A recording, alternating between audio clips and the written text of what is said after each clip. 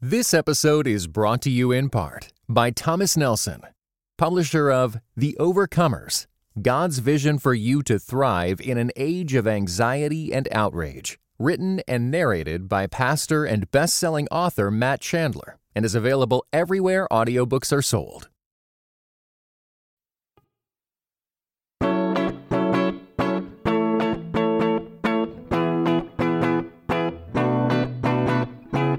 You're listening to Seeing and Believing, a film and television podcast that searches for the sacred on screen. I'm Kevin McLenithan. And I'm Sarah Welch Larson. And Kevin, it's been 30 years, 27 movies. I want to know, does Pixar still have the juice, or are they full of hot air? So you're asking me, are there storm clouds on the horizon, or are they keeping the artistic flame burning brightly? Have they planted themselves firmly in rich soil of good storytelling? How many different elemental references can I possibly cram into this cold open? I don't know, but the number of puns you just threw in there are making me feel kind of like a drip because I can't come up with any more, and that's okay. Listeners, on this week's episode, we are going to be discussing Pixar's newest film, Elemental. We're going to be pairing it with Sarah's pick for the watch list of Kelly Fremon Craig's 2016 film, The Edge of 17. And don't rake me over the coals for this one, but I think I'm all out of puns. Yeah, we are definitely running out of steam. Stick with us, listeners. We've got a good one on episode 387 of Seeing and Believing.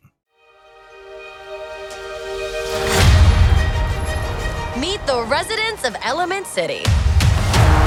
Air usually has their head in the clouds. Oh, my new jacket! Earth can be a little seedy. Nothing weird going on here. Just a little pruning. Water is always getting into something. Help!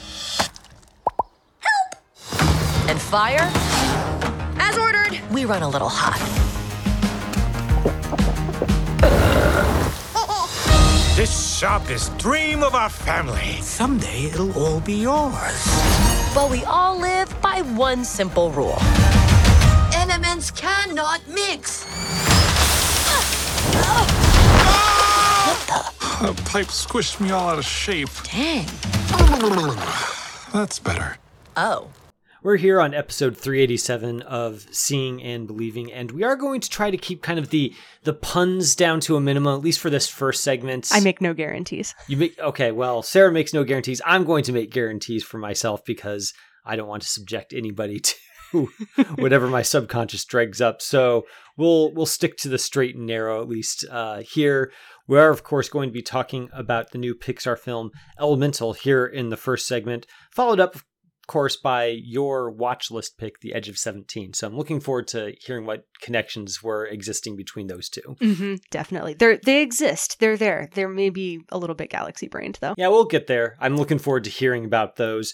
But for now, let's talk about Elemental. So this is the latest high-concept adventure from Pixar. It's set in a world where the four elements, air, earth, water, and fire, take the form of persons and live together in the big melting pot city of Element City. Our heroine is a fire person named Ember, voiced by Leah Lewis, whose parents immigrated to Element City to start a new life and a convenience store. She meets water person Wade, voiced by Mamadou Ache, when his inspection of the shop's building leads to the possibility of the business being shut down for good. And in the grand tradition of every movie in which a business is endangered, they go on an adventure to save the business and also maybe learn a little bit something about themselves in the process. That's kind of the bird's eye view of it. There's a lot more going on in this film besides just sort of a bare bones description of the plot. And that's kind of maybe where I wanted to start with our discussion because, like I said, this is a high concept kind of movie. There's lots of metaphor going on with the way the different elements interact, the way they all live in a city, and how that has various real world parallels, I guess. So I'm curious to know, Sarah, for you, as you were watching this film and were being wowed by the visuals, because this is Pixar, we kind of expect that almost as a matter of course. But I'm wondering, with that metaphorical thematic layer that's going on underneath or maybe on top of those visuals, how did that all work for you? Yeah, I'm kind of two minds about this. I think the movie's a little bit too high concept for its own good, which is really unfortunate because, again, it is beautiful. And it feels almost rote to say that because it's a Pixar movie, it is beautiful as a matter of fact. But it is gorgeous. And I don't want to gloss over that necessarily. But at the same time, the visuals feel almost as though they're taking a back seat to the metaphor that they serve. And I found that kind of disappointing because there are so many metaphors flying around supported by this idea of different element people all populating the same city that the metaphors themselves both felt kind of perfunctory and also a little bit muddled. And they kept shifting over the course of the movie. So we start off with the different elements being sort of analogs for an immigration story. And then they also become analogs for potentially like interracial dating. And then there's also analogs for, civics and city planning, which I found to be kind of an interesting side quest throughout the course of this whole movie. And then they sort of all culminate in just, what is it like for different people to be in relationship with each other? Like people with different cultural backgrounds, but also just different people and people who come from different families as well. And I think when you throw all of those things into a blender, maybe it could potentially work, but I don't think it works in this movie. And I think it's because so much weight is put on the individual elements and using those things as metaphors for themselves that I kind of lost why this movie, like what the point was of the movie in the first place. It almost felt as though the movie was trying to impart some sort of a lesson because of all of these elements running around and the metaphors that they represent. And at the same time, a lot of Pixar's visual technology literally just exists just to exist. And I think those two things are in tension with each other.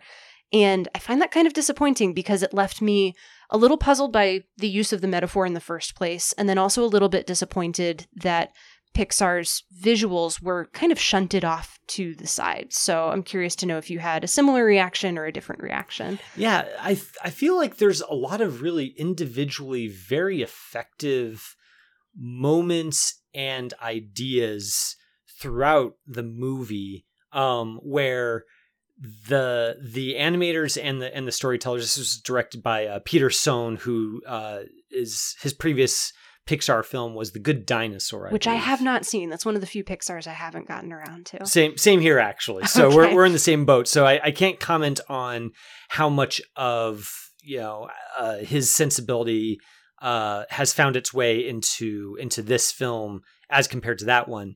But I do feel like there are moments where this film really lands on some very powerful ways in which kind of the conceit of elements living together in a city and being personified pay some pretty rich dividends. The immigrant story is very effective and probably I think is the most effective way that they find to make this metaphor work, just in terms of the pressures that Ember feels to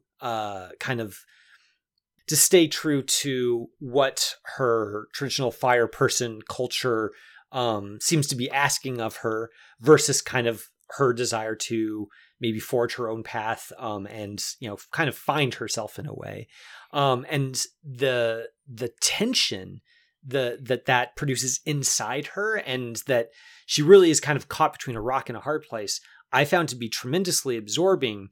I think maybe where I'm kind of tripping up, and it might be similar to the problem you mentioned, is just I feel like the central metaphor is put to a lot of different uses.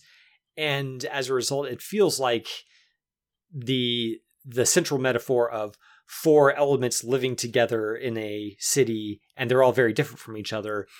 It's being pulled in so many different representational directions that it's difficult to know what you're supposed to be focusing on at any given time. Mm-hmm. I feel it feels a little bit to me like Inside Out in that way, mm-hmm. which I like very much. But Inside Out kind of also had a similar thing going on where the central conceit is just so blatantly representational and allegorical that it kind of threatens to overwhelm the characters and kind of the character-based storytelling that's going on there. And I feel like that's maybe exacerbated even further in this movie. It might be a little unfair to compare Elemental to Inside Out, because Inside Out also has the central conflict being the character of Riley not wanting to move to a new place. And that's it. And it's very simple. And you have all of the different emotions kind of at war with each other as they're trying to figure out, well, what is their place in this new location and how can they best support the person in whom they live? And that sounds convoluted to say it out loud, but that is still a very simple through line for the story. And here, Elemental feels almost more like a hangout movie in places, and the focus shifts from stage to stage. And maybe that's a good thing, because the movie isn't following a very strict 3-act structure necessarily. Like, I'm definitely on board with not following the rote, we have to tell a story in this specific way. But where the movie did lose me was in that metaphor getting shifted from place to place and location to location as the story took on different shapes. Maybe the metaphor kind of got a little bit diluted or lost a little bit of its power. Which, again, it's not necessarily a bad thing to have all of these elements representing different ideas. It just didn't feel particularly focused to me. Well, I think part of the problem is that the two main ways, I guess, that the elemental metaphor gets put to use are kind of almost working at cross purposes. So on the one hand, you've got kind of the romance between Ember and Wade that develops over the course of the film. And in that case, they're fire and water, and there's concerns about how they'll fit. And it's a very individual story. And in that sense, their elemental natures it's a very individualized metaphor. Like that, Ember is a particular way and Wade is a particular way. And the way that fire and water are used as metaphors to represent those personality traits is one thing. But then you've also got this overarching allegory about, ethnic tensions and immigrant stories and xenophobia, where the elemental metaphor is used to represent entire groups of people. And I think that's maybe where it becomes a little bit muddled, because you're not sure how far you can follow, fire has certain unalterable properties being that works one way when you're talking about an individual with certain ingrained personality traits, and it reads a different way when you're talking about an entire culture with certain baseline fundamental worldviews, perhaps, but also individuals who exist within that milieu. Yeah, and maybe that's where I got a little bit tripped up with this one. Part of me was wondering, is this actually the first time that any of the fire people have left Firetown as Wade and Ember go about the city trying to find the solution to potentially closing up her father's shop? It feels like it's a historic first that nobody else is commenting on throughout the rest of the movie. And that, I think, threw me a little bit off, probably more than it should have. And you can... Same as with Inside Out, you can go a little bit crazy if you try to follow some of these rabbit holes to their logical ends with the metaphor. You can also go a little crazy thinking about, the realism of the Cars universe or something too. So probably best not to think about Pixar a little bit too much, and probably to enjoy some of those visuals. But I think the way that this movie touches on very real world experiences in a way that I do think is quite meaningful, especially with the immigrant story and the child of immigrants stories. I don't know, it feels like it's both a thoughtful metaphor and also in a few ways probably an underbaked one. And I'm really not entirely sure how to square that circle. I also felt as though I could sort of see where this movie was going, probably from about the halfway point. And the thing that got me was that the movie still got me towards the end. I got very emotional towards the end of the film. I knew what was going to happen. I just didn't quite know how Pixar was going to go about telling that story. And I think the thing that I did very much appreciate was that despite the fact that there are parts of this story that felt fairly predictable, Pixar was still able to express those emotional truths for these characters in a way that still managed to catch me off guard. And I'll admit, I may or may not have cried in the matinee. I mean, there's part of me that feels like there are certain elements of a Pixar movie that they have down to a science, right? Like they know how to find visual expressions of certain themes in ways that are very powerful, and they know how to animate them and score them in ways that, you know, they tug on your heartstrings. And paradoxically, I think that might be where I'm beginning to grow a little bit disenchanted with Pixar's, because it does feel a little bit like it's a science rather than it's an art. And I couldn't shake the feeling watching Elemental that I was watching a movie that a lot of very talented people got together in a room and sort of, you know, sketched out on a whiteboard how it was going to go. Or maybe it would be more accurate to say that a lot of talented people kind of went off into separate pods and came up with their own take on this central element metaphor. And then they came back together and they kind of crafted a movie out of that, and, you know, soldered it all together so the seams weren't very visible, but still kind of at the end of the day feels to me like it's a space capsule that's been sort of welded together by different teams working in tandem, rather than an expression of something more spontaneous and individual. And, you know, film is a collaborative process, so I don't want to necessarily say like there's one person who should kind of be the grand visionary behind a film. But with Pixar, I feel like it's almost the opposite extreme, where, at least with Elemental, it felt like there's a lot of really individual moments that work well, but by the end of the film, it kind of felt like, well, I've seen a lot of individually powerful moments. I don't know how well it all hangs together as a single whole, though. Yeah, I think that might be true. Those individual moments that did work for me were the quiet moments kind of off in the margins, and the details. And there's a lot of really good details in here. I really like the way that the movie camera, like the virtual camera, sort of rests on the way that light plays through Wade's face, especially when he's watching Ember. There's some really interesting refraction going on in there. And there are a lot of really striking images of characters just moving throughout their environment. There was one that I was thinking of where Ember is walking down a city street. She's kind of underneath a railroad track, and the Metra, or the train tracks that run throughout Element City, literally run on water. And so whenever a train passes by, it sort of splashes water to either side of the track. So she's walking underneath the track, and then a train goes by overhead, and she's surrounded by these curtains of water. And she goes up and looks at her reflection. And a lot of those images almost feel as though they're probably pretty direct interpretations of what could have been concept art. And maybe that's where the metaphor kind of starts to break down, because when you take an idea like people who are all made of the 4 classical elements and you throw all of them into a city together, I think that as an idea is a really powerful one, and everybody can go and interpret that in very different ways. But once that's put into practice, you get a lot of beautiful images that are strung together, but you don't necessarily get that connective tissue between them, which might be where the hangout nature of this movie sort of starts to come into play, because it does feel as though the parts that hang in between the more pointed interactions between characters are us just spending time mostly with Ember. I kind of wish we'd spent a little bit more time with Wade, because I did like him as a character quite a bit. And he's a good foil for Ember.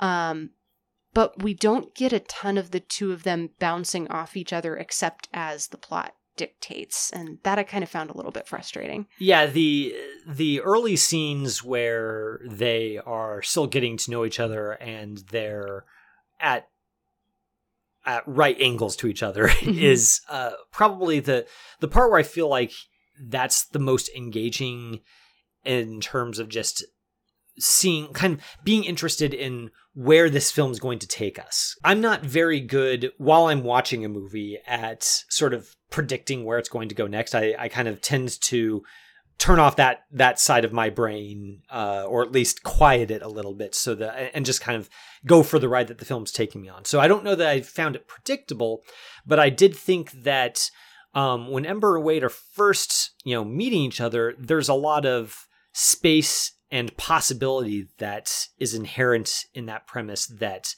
I'm really interested in.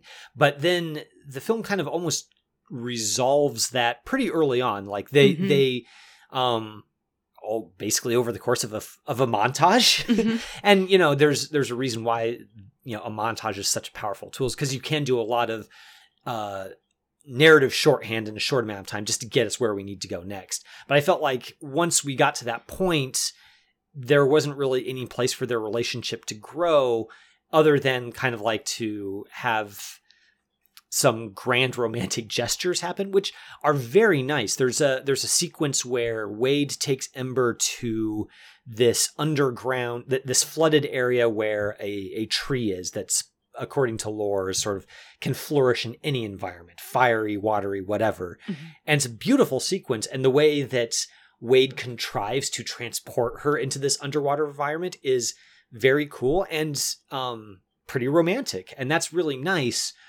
But it feels sort of like there's not a whole lot going on there other than the visuals. Mm-hmm. And I was kind of like missing a little bit of the individual specificity of, why they are drawn to each other and in what specific ways they feel their fieriness or wateriness in ways that are different from other fire people or water people. And that's kind of what I was maybe missing, is that specificity where the broad strokes metaphor can kind of be taken down and individuated in these characters in ways that feels specific to them rather than just their types that are being put through their paces. I mean, I think we get a little bit of that specificity fairly early on with Wade, because he mentions offhand that he's not entirely sure what he wants to do with his life, and he's bouncing from job to job and can't afford to lose the one that he has at City Hall.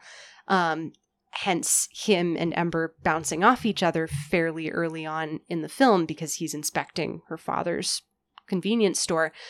And then Ember has that underlying uncertainty about who she is within the world, and she's trying to discover that and also be true to her home culture and to her parents, and trying to balance that with what she finds out her true wishes for herself and her life are. And I think that those two motivations are potentially very powerful ones, but they're not really made all that explicit, at least for Wade after that initial introduction. He seems pretty secure in who he is. He just doesn't know what he wants to do for a career necessarily. Whereas Ember doesn't seem to be particularly secure in who she is, although she appears to be that on the surface. She seems very confident. She's very happy where she is. She has no plans to leave Firetown at any point in her life until she essentially gets the call to adventure in the form of potentially having a store shut down. And those two motivations being kind of simpatico or almost like in harmony with each other, I think could be very good. But we don't get a lot of that interplay. We don't get a lot of these characters exploring who they are in relation to each other necessarily. We get a lot of that montage, and we get a lot of those striking images. And in some places, I think that does work beautifully. I love the way that Wade starts to bubble whenever Ember gets a little bit too close. That's a great visual, but it doesn't tell us a ton about how he can stand to be so close to her, or how she can stand to be so close to him while also being in danger of potentially being doused out. Yeah, and I think that there is a productive tension there that I wish the film had leaned into a little bit more. At one point, Ember tells Wade that she's afraid to get close to him because she says, I could vaporize you, you could extinguish me, we can't be together. And that's a really interesting insight into the way that a romantic relationship works, where the idea of losing yourself to another person or somehow overcoming who they are. Like how do two people how are they able to be fully themselves and still in close relationship with one another is kind of the great mystery of love in some ways. And I feel like that was a gift that the film had given itself that it never opened. Like it was something that was voiced and then not really fully explored after that. And I felt like maybe that was true of a lot of things in the movie, where there are a lot of really interesting paths that could have gone, but it kind of moved on to the next sort of metaphorical elements of the setting that it wanted to unpack, and kind of left that gift laying there. And it's not so much that that's bad. It's just, it's disappointing that there are all these might have beens with this film that we never get to see. I think there's seeds of that there, though. And I agree with you. I'm a little disappointed that those seeds never really fully grow. But there is a moment where one character confesses to the other, I think I'm failing. And the way that that character says that implies the level of vulnerability that you need to have in order to be in that sort of romantic relationship. And I think the movie kind of faints at addressing like how fire and water could potentially be together in that relationship. And it does require a lot of vulnerability and mutual care and trust, and I don't want it to say that explicitly necessarily, but at the same time, because there are so many of these different metaphors scattered around, I don't know that the movie explicitly manages to address that problem in a way that I found satisfying. Some things it does manage to button up pretty well, I thought, and that was one of the striking images that did make me tear up near the end of the film. But in other cases, I don't know, it's kind of out there in the air and in the ether, and maybe some of the images get really close at addressing that, but I don't feel like I quite got the same closure that the characters in the movie do. I wonder if this film is just overcomplicated. Yes. Like, I think maybe the issue that we're kind of dancing around with this, the central metaphor of, elements living together in a city personified, that there's a lot of fertile ground. And I think that Sohn and his storytelling team needed to pick one and kind of go with it and let the other stuff be there, but not really something that needed to be explicitly called out. And I feel like there weren't any darlings that were killed in the course of making this picture. And I think that maybe some needed to be in order for it to kind of reach that satisfying consummation of any one of these threads that it sets up for itself in the tapestry of its narrative. Yeah, I agree with you there. Well, some mixed feelings about this film, but there is a lot going on, and we're really interested to hear if any of you listeners out there have had a chance to see the new Pixar film. We know that there's some of you out there. It is Pixar after all. Very interested to hear what your take is on any one of the directions that this film tries to take its elemental metaphor. You can tweet us with those thoughts at SeeBelievePod on Twitter. Hit us up on email at seeingandbelievingcapc@gmail.com, or we're over on Letterboxd. You can find us over there at SeeBelievePod as well. Comment on the link to our review on that site and let us know your thoughts there. That's also a great way to tell us what you had in mind about Elemental. We're going to be talking about a slightly more straight ahead movie, at least in terms of the high concept narrative, when we get to The Edge of 17 in our watch list segment. So stick around for that. This episode is brought to you in part by Thomas Nelson, publisher of Grieve, Breathe, Receive. Finding a faith strong enough to hold us. Written and narrated by Pastor Steve Carter. Grieve, breathe, receive. Those three words became a profound mantra for Steve Carter during a season of deep healing, the kind that comes after painful trauma. Grieve, breathe, receive is available everywhere audiobooks are sold. Visit thomasnelson.com/audio to learn more. Welcome to The Conversation. This is the part of the show where we share what we've been hearing from all you listeners out there who are helping us keep the conversation about movies going.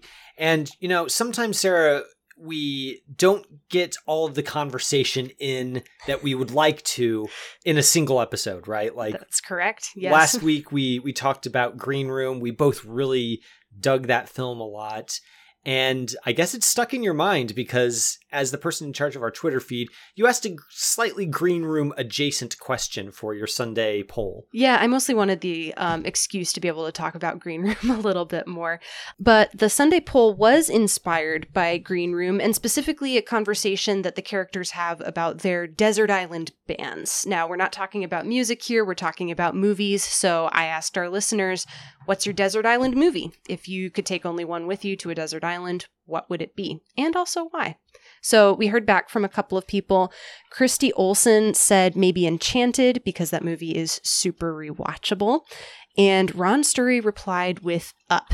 It has a grumpy old man on an island, me, a wonderful romance, as I have, a kind of clueless kid, like I used to be, a loyal and hilarious dog, I've had many, and a happy ending, what's not to like. And I think that's a great pick, and a lot of really good connections there, too. That's a lot of great connections. There was even an Up-related animated short before Elemental, so there's even that tie-in. I really like that answer. Thanks for writing in, Ron. That was I liked you ticked all the boxes there. I gotta give it up for that. Absolutely. Kevin, what about you? Yeah, so you gotta find a way to narrow it down somehow with a question like this because you can only have one. And so I had to think, like Christy, I think that you have to have a movie that's rewatchable. There are a lot of great movies that are masterpieces that you wouldn't really want to be rewatching over and over and over to pass the time on Desert Island. So that eliminates a fair few. And you also want, at least I want, a movie that gives you a lot of bang for your buck. So there are lots of shorter movies out there that are quite good, but I was feeling like you really need a movie with some meat on its bones if you're going to go take it with you to a desert island and have only that.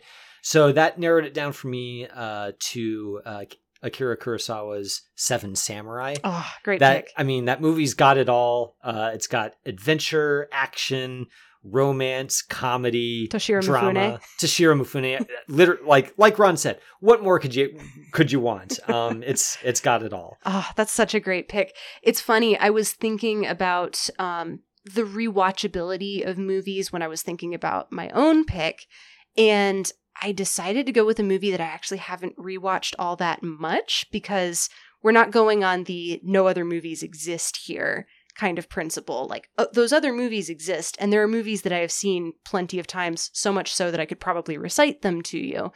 And I decided to not go with any of those because I could just play those over in my head anyway as sort of a cheat. So my desert island movie would actually be Kogonada's Columbus, the 2017 movie. Specifically because it's the kind of movie where every time I watch it, I notice some other little detail. And also because I think it's a really good portrait of two people who are kind of stuck on their own individual desert islands in a way. They're not physically there, but mentally and emotionally they certainly are. And I think it would be nice to not feel quite so alone in that same situation, and also to be able to look at some really good modernist architecture while I'm at it.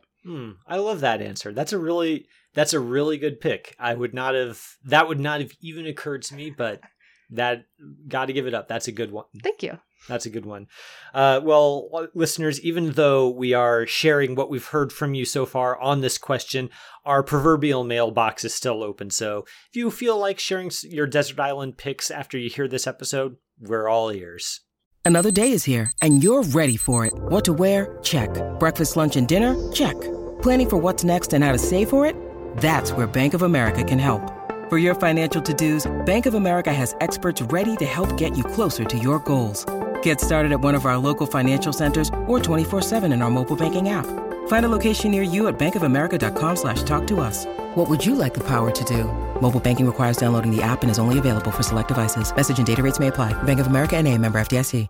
And now it's time for the Watch List segment. This is the part of the show where one host picks a film that the other host hasn't seen. We both watch it together and then talk about it. Sarah, you were up this week for your pick, and you chose a film by a director whose new film from this year we both liked quite a bit. That's Kelly Fremon Craig, and the movie we watched for this segment is her 2016 film, The Edge of 17. This stars Haley Steinfeld as a girl named Nadine who, in the grand tradition of many movie teens, is having a hard time in life. In Nadine's case, she's struggling with the loss of her beloved father, some social problems at school, and the recent discovery that her best friend in the entire world has struck up a romance with the brother whom Nadine hates. Mm-hmm. And things kind of go downhill from there. There's some harsh but fair counseling from Woody Harrelson's history teacher. Mm-hmm. But the main focus here is on Nadine kind of coming to terms with what her life is, the gulf between how it is and how she wants it to be, and her journey to kind of finding some way towards acceptance of that. So that's basically what the film is about. I'm curious to know what made you think of this film specifically when you were considering what to pair with Elemental this week. So that idea of a young woman trying to figure out who she is and what she wants her life to be is a connective piece between this and Elemental. Edge of 17 also takes place in Oregon, which our previous watch list pick, Green Room, also does. Mm-hmm. So I didn't remember that beforehand, but we'll just pretend that it's a connection that I intended on anyway. Post-facto connection. It definitely works. And that's basically it, other than I really liked talking about Are You There, God? It's Me, Margaret, which Kelly Fremont Craig also directed and which we discussed in episode 379 of this podcast.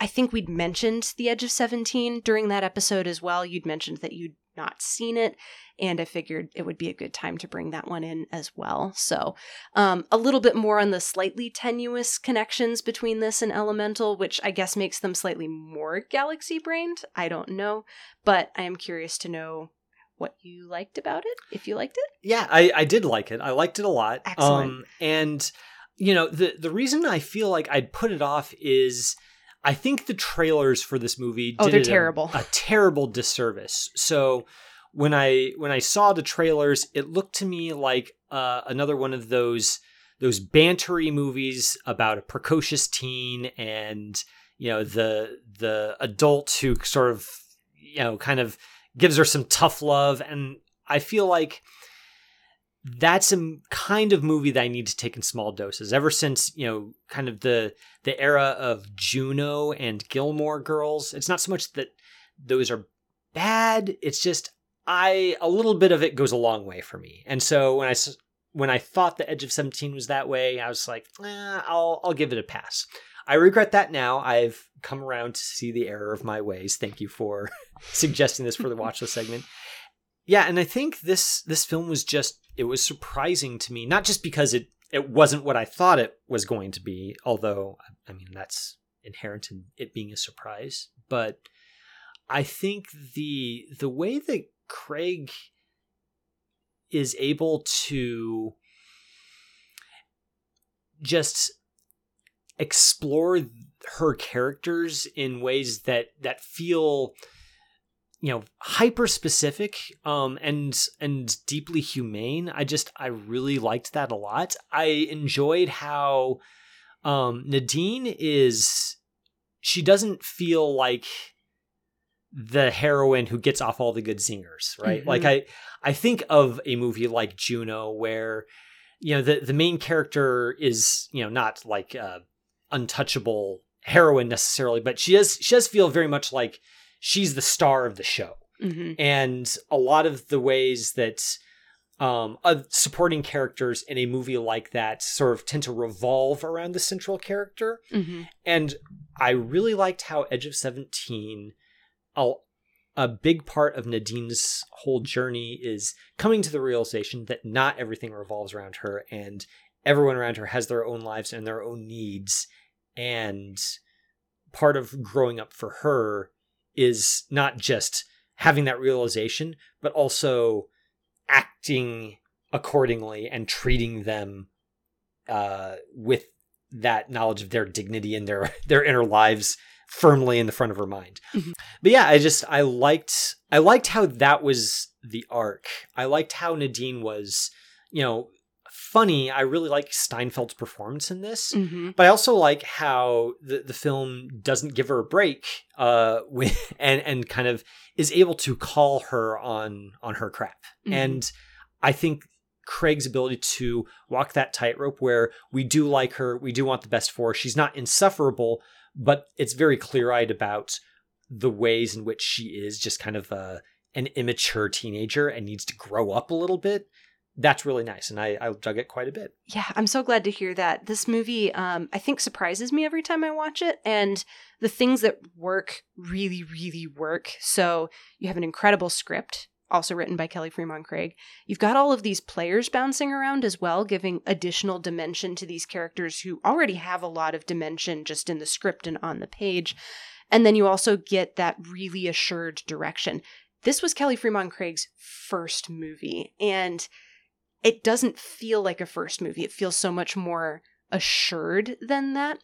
And I think a lot of that comes from the ways that Craig is willing to let the script breathe and let the players breathe and let them kind of have a little bit of fun with material that can be really acidic in places.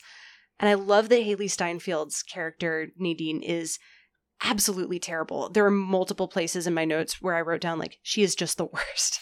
And that's all that I had to say about it, because she really, truly is the worst. And like you said, she's very funny and she's also very mean. And she's both of those things at once.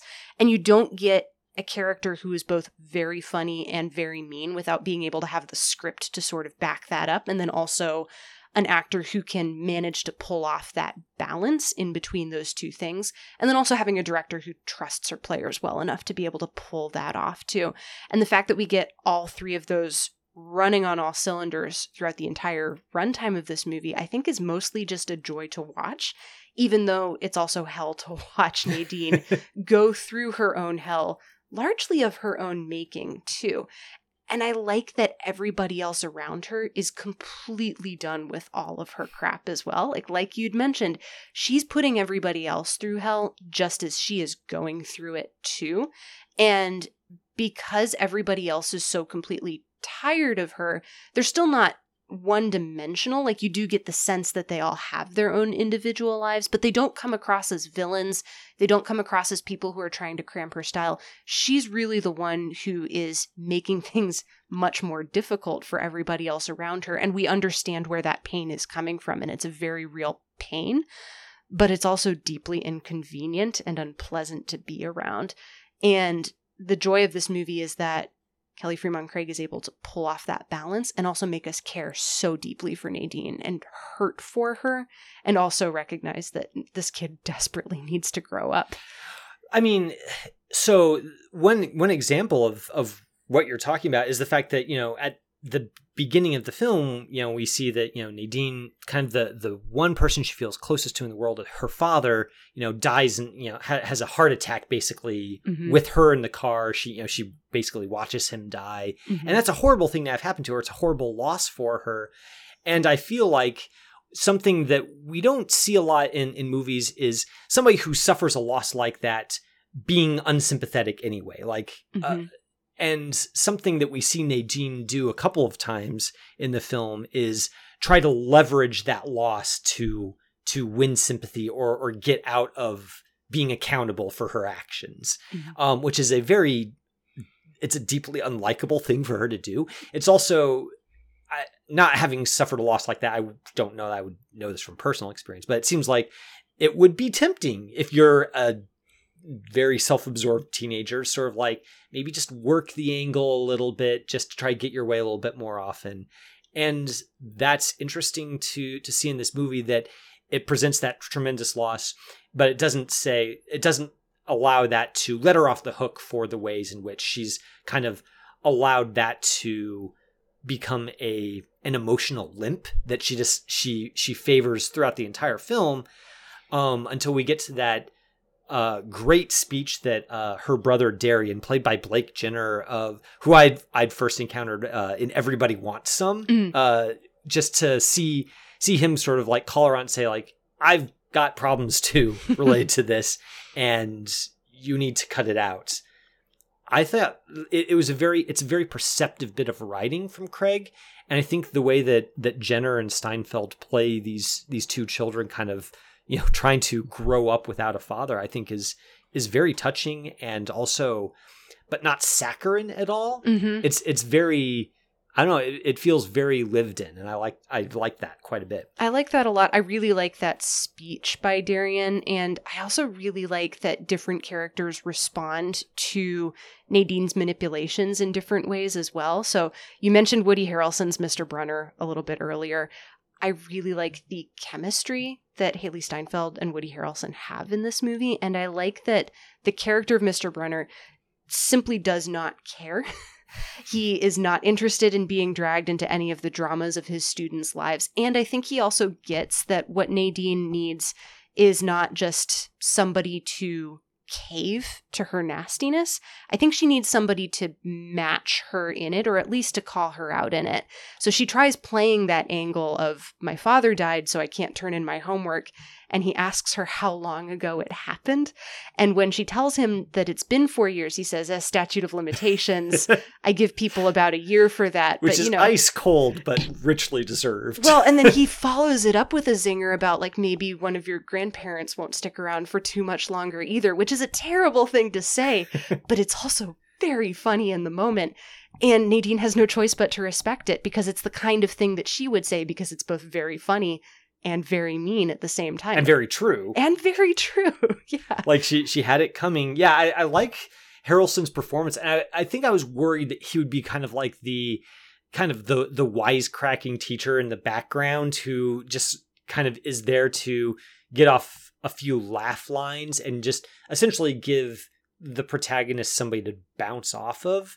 And I think what I appreciate about Brunner is that he's not like he's not a mentor figure. Like he doesn't care enough to be a mentor figure. He's got his own life. He's got his own problems. And when a self-absorbed teen kind of plops into his chair across his desk and basically threatens to kill herself, he's just like, I don't have time for this, because I know you're just being dramatic. Yes. And I think that kind of, and the way that Harrelson plays it, again, isn't sort of like, nudging, like, I'm just, look, aren't I a stinker kind of line delivery. He's just thoroughly done. And I feel like Harrelson excels at those sorts of line readings. He's thoroughly done, and he's also still three-dimensional, even though we don't get to see quite as much of him as we do the rest of the characters too. Some of that dimension comes out in the performance. Some of it comes out in a late script reveal that, it turns out he actually is married and has a child, and there's this whole life that he has that we're not aware of because Nadine's not aware of it.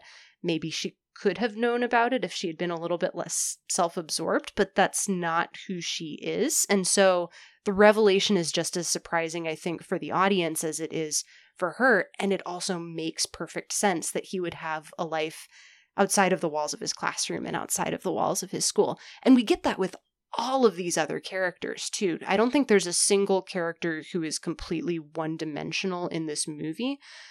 Some of them might be a couple of notes, but they're still just, those notes are just as at odds enough against each other that they read like real characters instead of stock characters in some other teen movie. And I appreciate that. Even the the bad boy character who Nadine is fixated on and ends up kind of in a car with him at one point, and he's going to take advantage of her. He's a bad person, yes, but he's not just there to be the mustache the peach fuzz sorry. I thought I could make that joke, but I don't think I could do it. He's not just there to be sort of this two-dimensional stock like jerk who's going to coerce her into something. He's a person. He's a bad person, but he's a person rather than just a type. And like you said, it's grace that the screenplay extends to all of its characters. They all kind of get to have their say, and that's nice. Both in the writing and also the way the camera views them as well. It's not just sort of, people across a room, but individuals who sort of inhabit their own little dramas. I wanted to talk a little bit about the camera work too, because I noticed a couple of things on this watch through that I think actually have a little bit of a through line to Are You There, God? It's Me, Margaret. Yeah. I'm assuming that you're thinking of the same shot that I might potentially be thinking of. There's a moment fairly late in the film where Nadine is in the bathroom at a TCBY and she starts praying, like basically out of desperation. And she's essentially like berating God for giving her the life that she has. And the shot mirrors almost exactly the same shots that we get of Margaret in Are You There, God? As she is praying too. It's dead on profile shot. In this case, I think Nadine starts the shot by looking upward, and then she kind of tilts her head a little bit down as she gets more and more acidic. And the way that Craig frames it, at first Nadine is looking up literally at nothing. There's nothing on the wall that's right behind her. It's just kind of a pale blue. It's almost like she's talking to empty air. And the more angry she gets, the more the background seems a little bit clouded by some of the like notices on the wall to employees to, to wash their hands. There's not a very showy camera move that's happening there, but it's still there nonetheless. And it kind of mirrors some of those same prayer shots in Are You There, God? It's Me, Margaret, but it's fairly understated. It's the only instance where I think this happened, but I saw it and I realized, oh, this feels almost like a signature shot where we're getting inside the head of the main character of the movie and almost inside of their head a little bit spiritually as well. Yeah, I mean, watching that scene, it almost felt like an audition reel for I should be the one to direct the adaptation of Are You There, God? It's Me, Margaret, because it feels very spiritually simpatico with that film. I think it's interesting that Craig chooses a profile shot of the prayer scene rather than a full-on close-up where we see all of her face. Mm-hmm. There's a profile which suggests the presence of another profile off screen. Of course, we don't see that other profile, but that choice of camera angle suggests that it is a conversation of sorts. It's not just somebody talking to themselves in an empty room. And it's subtle. And I might be reading too much into it, but I prefer to think that it was entirely intentional on Craig's part and that she is intentionally drawing her audience into a view of prayer that is a conversation with another being rather than just working one's own issues out in solitude. I really like that reading. That hadn't occurred to me before. So yeah, I really appreciate that. Yeah, I want to talk a little bit about, since you brought up Columbus, I didn't realize that Haley Lou Richardson was in this film. Yes. And she is tremendous in it. Mm-hmm. And I don't know, I don't have any follow-up to that. I just wanted to sing her praises because I think she's great. Haley Lou Richardson is great, I think, in just about everything that she's in. I think Columbus was the movie that made me sit up and pay total attention to her, but I did see Edge of 17 in the theater, so I'd definitely seen Haley Lou Richardson before. And here, she's just the perfect supporting player, I think, because she is that person that you can kind of bounce other ideas off of, but she also gives that sense of being, a fully developed character. And the way that she conveys so much with just a look or just a step or just the way that she holds herself when she's talking to Nadine. So her character is named Krista. Nadine and Krista have been best friends since I think the second or first grade. And the two of them have that history together. And you can tell that they can tell what the other one is thinking just by the way that they hold themselves.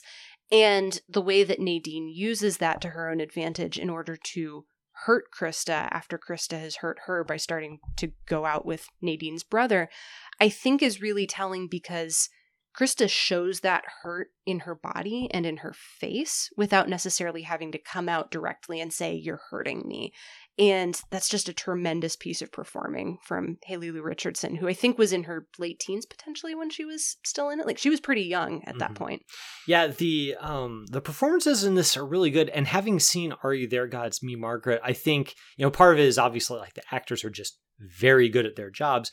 I also feel like Craig is really good at getting these performances out of her actors, or maybe choosing the takes that she gets out of these actors, choosing the right ones where their nonverbal performances tell us so much about how they're reacting to the experiences in any given scene. You mentioned how Richardson's Krista reacts when Nadine is saying something hurtful to her, and how you kind of see that in her posture and on her face. You get that a lot also from the way Nadine, the way that she lashes out, and the way that Steinfeld kind of uses her face to really convey the ways in which she's kind of just almost lashing out in a best defense is good offense kind of manner. It's really good. There's also a moment where Nadine is at a party. She's been third wheeling it with her brother and Krista. Mm-hmm. They abandon her to go do something else. So she's by herself. She doesn't know anybody. I gotta say, I felt the moment where she's kind of milling around and looking at some tchotchkes on the hearth in the living room. Mm-hmm. I felt that moment in my bones. Yes. Because it's such a well-chosen detail, and the way Steinfeld plays it is just sort of, you don't know what else to do, so you'll just stare at like whatever random decor is around the room. Whomst among us has not had that experience at a party where they didn't quite fit in? It's so painfully specific, and it's so painfully accurate. Yeah, I feel that one in my bones too. Especially the moments where she takes her jacket off and holds it over her arms, and she doesn't even put down the jacket. Yeah, and she stands just at the outside of a circle, hoping to be invited in, and never fully making it in. Very understandably so, because she's horrible to literally everybody there, and the people that she doesn't know her by reputation, either from her brother or just from around school. And you get a sense of the hurt that she feels from that, and that also she doesn't know how to exist in the world in any other way. And at one point she directly comes right out and says it, and she says, I have to live with myself for the rest of my life. And that's such a painful thing for anybody to have to realize. And the way that she says that tells you so much about how she feels about that, and how little she knows about how to escape that. And so she's just going to keep on lashing out in this cycle unless she can find a way to break it. It's really heartbreaking, but it also feels very true. I mean, it's indicative, like the way that she mills on the outside of that crowd at the party. It's something that needs to be extended to them, and they're not receiving it, but also it requires a little bit of a leap of nerve that they can't quite bring themselves to do. And I think it's a great bookend for the very last scene where she's with a boy named Erwin. They've kind of been flirting with each other throughout the film, and he invites her to an event. And afterwards, there's a meet and greet, and she's kind of in the same place where he's talking to some other friends who came to this event as well. She's milling on the outside, and she's kind of about to turn away, and then he reaches and he pulls her in to the circle, and they begin talking, and that's the note that it ends on. And it gives you hope. Like the fact that she's there at all is showing that she's grown enough to care about somebody other than herself. But also we see that she's finally kind of been able to be drawn into some circle, and that's exactly what she needs in that moment. Yeah, it doesn't feel like a resolution necessarily, but it does feel like a good turning point. And I agree with you. Like, I love that note is where we're left with this character, because there's still a lot of things for her to learn and grow and do, and we can trust that maybe she'll be able to figure her way out towards that. She begins the movie losing fellowship, and she ends it with gaining fellowship. It's wonderful. It's a beautiful thing. I'm so glad that you liked it. Yeah, I enjoyed it quite a bit. Listeners, if you were watching along with us and you had a chance to watch The Edge of 17 for the first time or for a rewatch, we're definitely interested to know your thoughts. You can hit us up on Twitter, email, or Letterboxd, as we've already described. Very interested to hear your thoughts there. Sarah, next week, we are going to be all about aliens all the time, which I know you're excited about. We are going to be talking about Wes Anderson's Asteroid City for our new release. super jazzed about that. And I've decided that I'm going to pair it with a much more visceral view of an alien invasion with Steven Spielberg's 2005 remake of War of the Worlds, which I was really surprised you hadn't seen, actually. Yeah, I don't know how this one quite escaped me. I probably would have been a little young for it when it first came out. But I do love Tom Cruise, and I do love aliens, and I'm here for probably not a good time in this movie. I hear it's a bad time, but I'm here for it. I mean, it's an experience. I don't know. We can talk more about it next week after I've seen the movie. After you've seen the movie. But yeah, I'm looking forward to talking about it with you. Can't wait to. That'll do it for this week's episode, listeners. Thanks for tuning in. Seeing and Believing, of course, is brought to you by the Christ and Pop Culture Podcast Network. Our producer is Jonathan Clausen, who every week helps us to search for the sacred on screen. I'm your host, Kevin McLenithan. I'm your co-host, Sarah Welch-Larson. And we'll see you next week on Seeing and Believing. This episode was brought to you in part by the Areopagus Podcast, two clergy of different traditions, Father Andrew Stephen Damick and Michael Landsman, discuss encounters of historic Christianity with other religious traditions. How do we engage with those who believe differently? Listen wherever you get your podcasts.